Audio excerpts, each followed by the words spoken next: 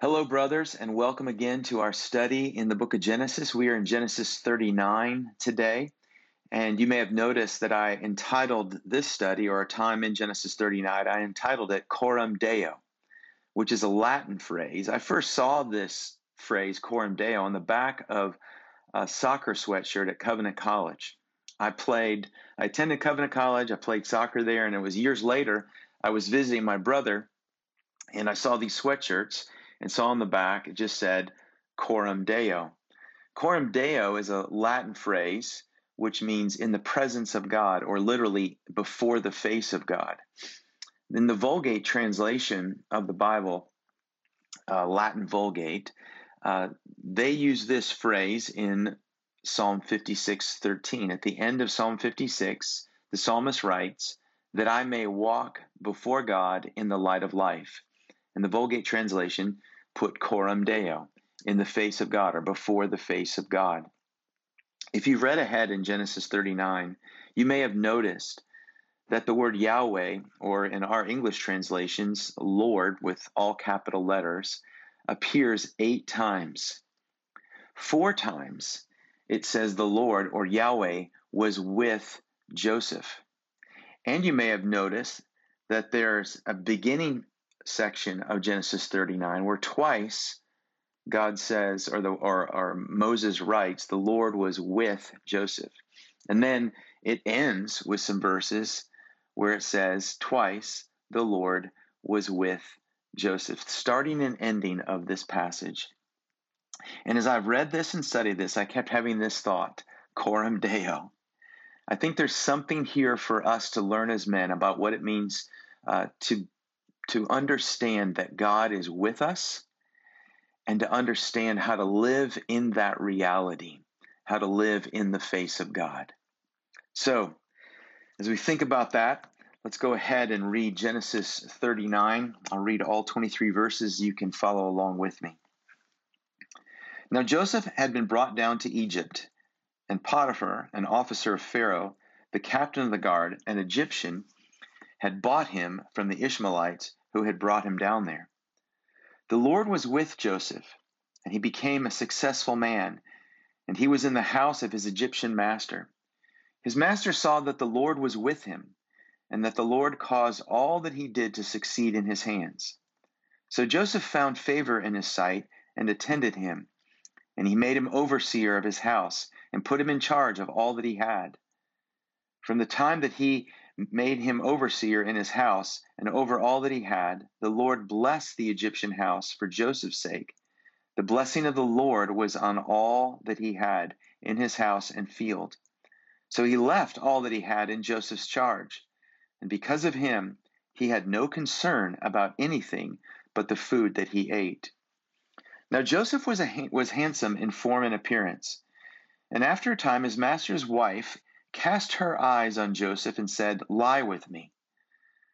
But Joseph refused and said to his master's wife, "Behold, because of me, my master has no concern about anything in the house, and he has put everything that he has in my charge. He is not greater in this house than I am, nor has he kept back anything from me except you, because you are his wife. How then can I do this great wickedness and sin against God?" And as she spoke to Joseph day after day, he would not listen to her, to lie beside her, or to be with her. But one day, when he went into the house to do his work, none of the men of the house was there in the house. She caught him by the garment, saying, "Lie with me." But he left his garment in her hand and fled and got out of the house. As soon as she saw that he had left his garment in her hand and had fled out of the house, she called to the men of her household and said to them, "See, he has brought among us a Hebrew to laugh at us. He came in to lie with me, and I cried out with a loud voice. As soon as he heard that I had lifted my voice and cried out, he left his garment beside me and fled and got out of the house." Then she laid up his garment by her until his master came home. And she told him the same story, saying, "This Hebrew servant, whom you have brought among us, came in to me to laugh at me. But as soon as I lifted up my voice and cried, he left his garment beside me and fled out of the house." As soon as his master heard these words that his wife spoke to him, "This is the way your servant treated me," his anger was kindled. And Joseph's master took him and put him in the prison, the place where the king's prisoners were confined, and he was there in prison. But the Lord was with Joseph and showed him steadfast love and gave him favor in the sight of the keeper of the prison. And the keeper of the prison put Joseph in charge of all the prisoners who were in the prison. Whatever was done there, he was the one who did it. The keeper of the prison paid no attention to anything that was in Joseph's charge, because the Lord was with him. And whatever he did, the Lord made it succeed. Brothers, this is the word of the Lord. Thanks be to God. Let's pray together. Heavenly Father, we are thankful for the great privilege we have to sit under your word. We would ask that you would teach us. We want you to teach us. So, Father, by your Spirit's power, speak to us, even in this crazy medium of having to do it over online resources. And make your Spirit work wherever we're meeting to study your word. Father, we pray this in Jesus' name. Amen. There are three things I want us to see here in regards to God being with us and what it means to live in the face of God. You see that the main section of the scripture here in Genesis 39 seems to be this moment of great temptation for Joseph, but bracketed before and after these times when he is enslaved or imprisoned. And in both of those places, it talks about God being with him. But I think we're going to certainly see that God was with him, and he was aware of that, even in this great temptation. So what does that mean for us? What can we learn from this? Well, the first thing I want us to see in verses 1 through 6a is that God is with us in our suffering. Can you imagine, just for a moment, the kind of trauma that Joseph would have experienced or had experienced? You remember that before the interlude that we looked at last week with Judah and Tamar and George's teachings on that, and the great mercy and grace poured out, even as we understood that Jesus' line came through Perez, Tamar's son. You remember that prior to that, when Barton was teaching, we left Joseph in the hands of these traders who were going to Egypt, and he was sold to them as a slave. So he is in shackles, and now, can you imagine the trauma you have? You have lost family. You are in slavery. You don't know how to contact anyone you know. You no longer know the language. He's in Egypt. He doesn't know the language, and he is there being treated like cattle and being looked over, probably stripped naked. There he is, a 17-year-old boy, gone from being the favorite of his father in a very wealthy home, and now he is in Egypt. He doesn't know the language, and he's being treated like cattle. And he's purchased by Potiphar, the captain of Pharaoh's guard. So he goes into to be the slave of this very, very powerful man. Can you imagine also just the anger and the bitterness and the hopelessness that could have prevailed in Joseph? Think about serving God or being in God's family and all of that happening to you, all of that suffering. I know sometimes when we read these first 6 verses, we imagine that from the time that Joseph arrived in Potiphar's house until the time at which Joseph was really in charge of everything. Sometimes I feel like we imagine that it happened, in a period of like a few months or a year. Most likely that's not true. Most likely this was more like years and years, like maybe 10 years. Maybe now it's 10 years later and he's 27 years old, but there was a time maybe of a decade there where he was going to have to learn the language, and he was going to have to figure out what it meant to be a slave, and the fact that his family was just completely gone and that his brothers had done this to him. And yet it says God was with Joseph twice. It says God was with Joseph, and 3 more times it talks about God helping Joseph to succeed. So while we don't understand the details that might have gone into Joseph going from someone who was just purchased by Potiphar to now being in charge of his house and how that happened, the text does tell us 2 things. First thing it tells us is that God was with Joseph in his sufferings. Sometimes I think we imagine that for God to be with us, he was going to bring us out of our sufferings. And yet we see over and over again in Scripture that it is often in the midst of or through our sufferings that we experience the presence of God most intently. And I think that is by design. I think it's certainly by our own sensitivity to needing the presence of God, to needing Him to be there. But in the midst of this suffering, it's clear God was with him. God had not left him. The other thing I want us to see from the text here in these first 6 verses is that clearly Joseph got to work. I mean, Joseph got busy. He didn't sit there and wallow in bitterness or wallow in anger or wallow in hopelessness. Instead, he was at work. He was busy. How do we know this? Look what it says in verse 3. It says, his master saw that the Lord was with him, and that the Lord caused all that Joseph did to succeed in his hands. So what's going on there? Joseph got busy.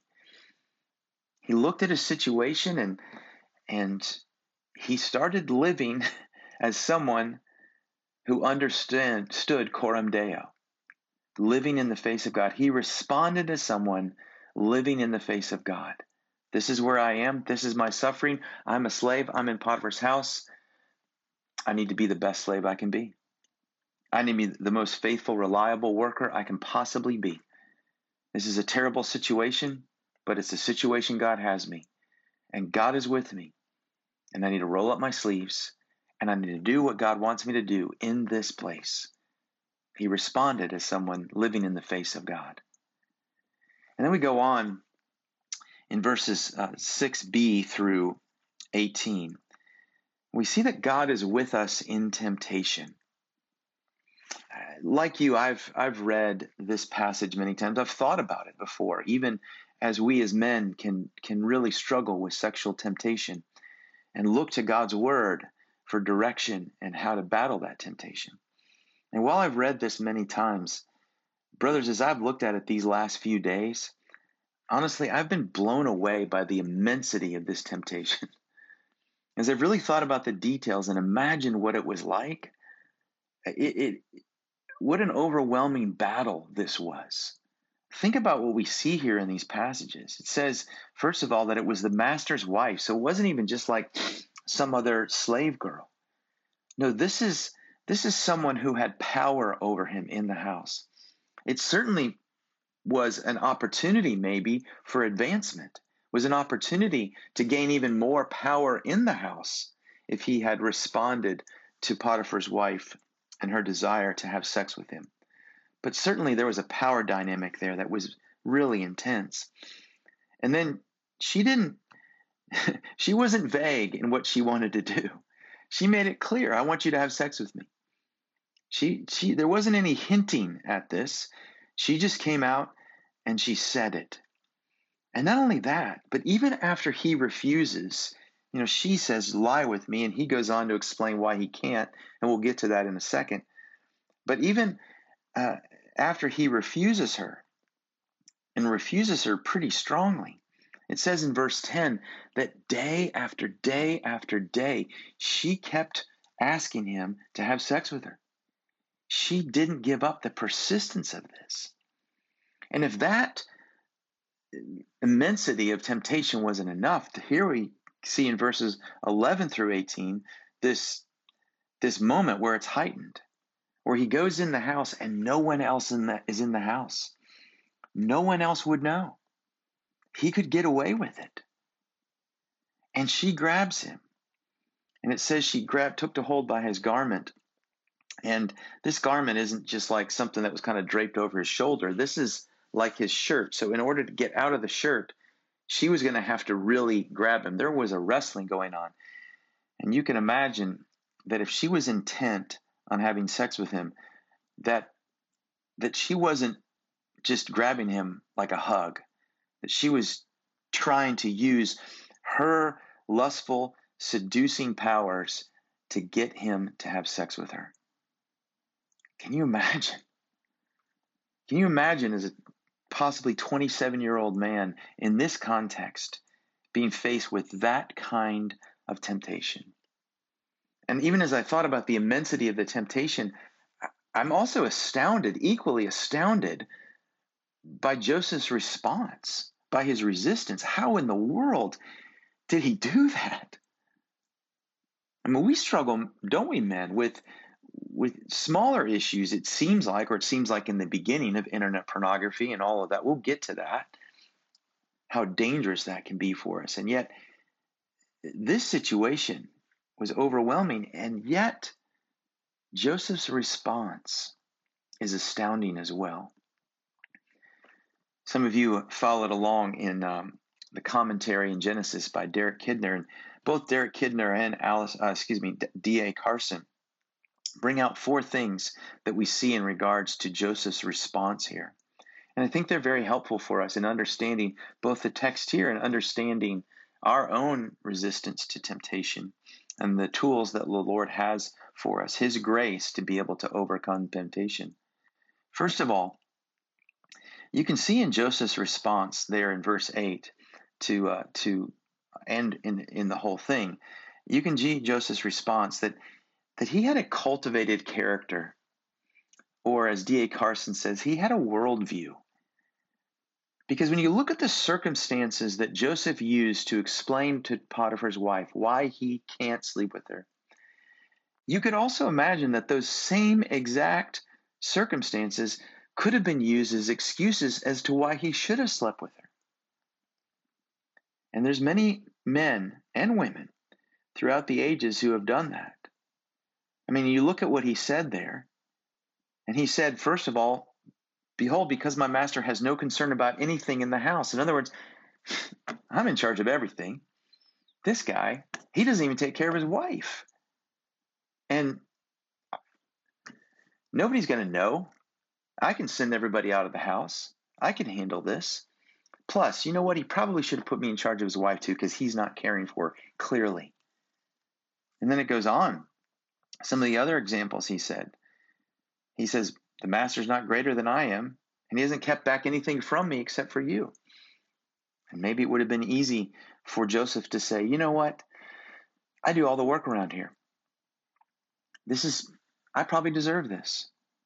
You know what? She clearly sees me as head of the household.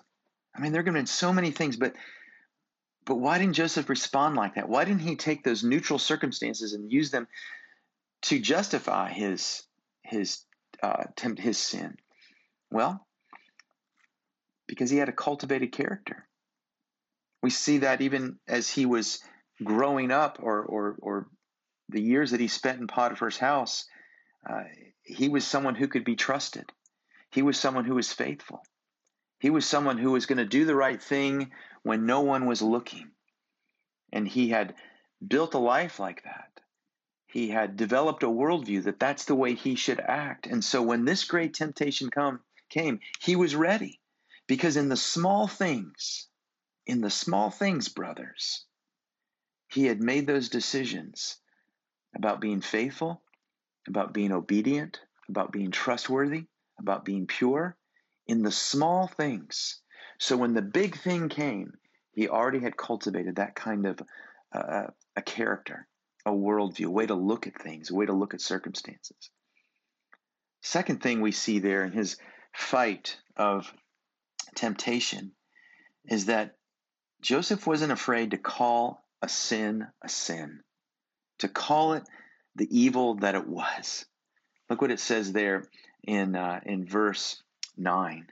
He says to Potiphar's wife, how can I do this great wickedness? How can I do this wicked thing? He just calls it what it is. Calls sin, sin.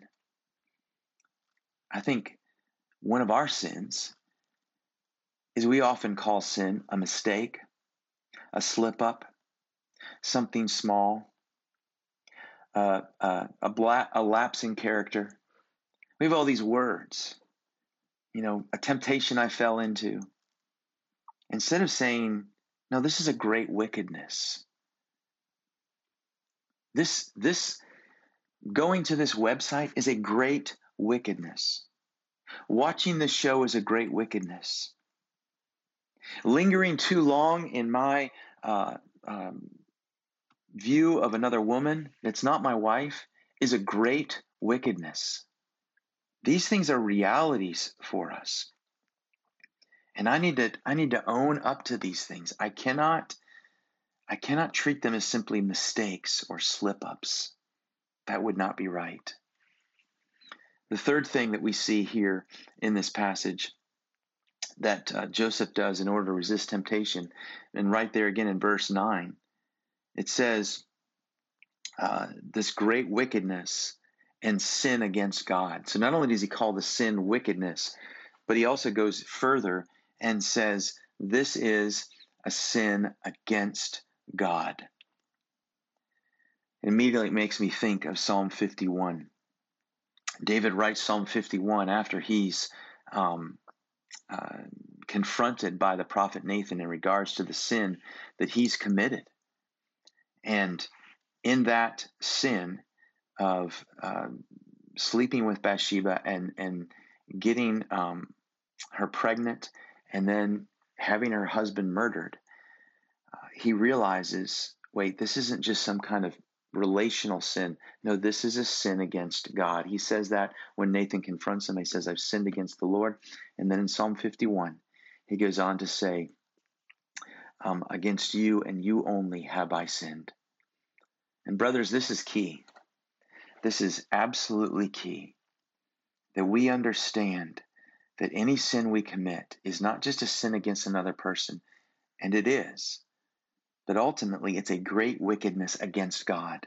And if we could understand that any temptation that faces us, if we were to fall into it, would be a great wickedness against God, oh, that would help us battle temptation. Satan tries to get us to see it a different way, to see it as a mistake, a slip up, see it as against sin against this person, not a sin against God. We need to see it like Joseph sees it here.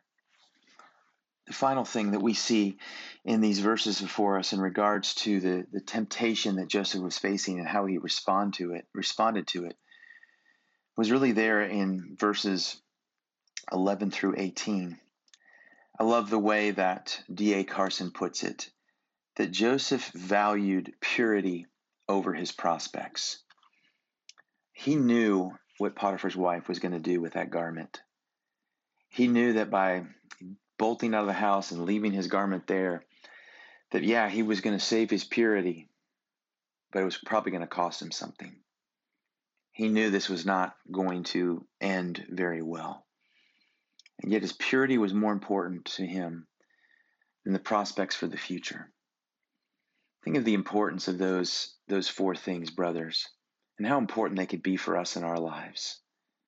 That we would be men who would cultivate our character in the small things, so that when the big things come along, we're not using the circumstances to make excuses for our sin, but instead we see things the right way and we respond to temptation the right way because we've cultivated our character in the small things.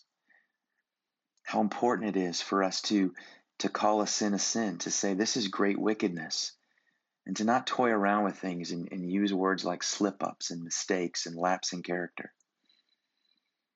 How important it is for us to understand that it's a sin against God. That any sin is a sin against God. Sure, it's an offense against another human being, but it's not just relational. It's actually cosmic with our Creator. And lastly, that we would value our purity more than we would value our prospects. Maybe that's the hardest one, because following the Lord in obedience and resisting temptation may cost us things. It may cost us things that maybe seem unfair. But God's word tells us and makes it clear that we need to do what Joseph did when it comes to sexual sin. In 2 Timothy chapter 2, verse 22, it says, flee sexual temptation. And over again in Scripture, it says that. Just get out of there. Don't fight sexual temptation. Just leave. Flee it. And we need to be men who flee sexual temptation. Sexual sin is very powerful and it's absolutely devastating. And it usually begins with very small things. We notice in this passage that Joseph did his best to not even be around her. He tried to make it so that his work and his daily responsibilities didn't put him in contact with Potiphar's wife at all. And we need to make sure in our relationships with other women who are not our wives, our relationships with TV, our relationships with the computer, our phones, that we are not putting ourselves anywhere near sexual temptation. We need to flee. We just need to get out of there. We need to be like Joseph and respond to temptation as men who are living in the face of God, who are living in the presence of God. Finally, I want us to see in verses 19 through 23, the end of the passage. I want us to see that God is with us in injustice. Imagine how this felt to Joseph. He had been faithful there in Potiphar's house. He had learned the language. He had been a faithful servant. He had gone ahead and been trustworthy to the point when he wouldn't even sleep with his master's wife, though she wanted him to. He had fled. He had done everything he possibly could to be righteous, to do the right thing. And now he's back in prison. And it appears that even Potiphar doesn't quite believe his wife. Because if he had believed his wife about what Joseph had done, Joseph would have been executed. The fact that he wasn't executed and put in prison suggests that Potiphar wasn't quite sure his wife was telling him the truth. Even think about how that felt. Sure, he was great to be alive, but you're thinking, wow, my master probably believed me, but I'm still in prison? Like I've done everything right. Even the people around me know this is an injustice, and yet here I am. This past Sunday, I was preaching Sunday morning. Some of you heard the sermon, Matthew chapter 5, verses 1 through 12. Remember what it said? In verse 10, it said, Jesus said, "Blessed are you when you are persecuted for righteousness' sake." And I said how hard that is for us. How hard it is for us to be persecuted when we're trying to do the right thing, to face injustice when it's not fair. We've been the good ones. And again, Joseph could have responded with anger. He could have responded with bitterness, with hopelessness. Here he was back in prison again, back at the bottom.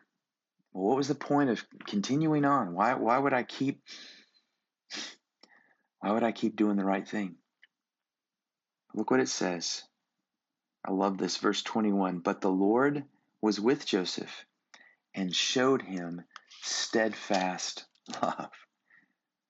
Every time you see the word steadfast love, that is the word hesed, the Hebrew word hesed, covenant love, God's special, particular covenant love for his people.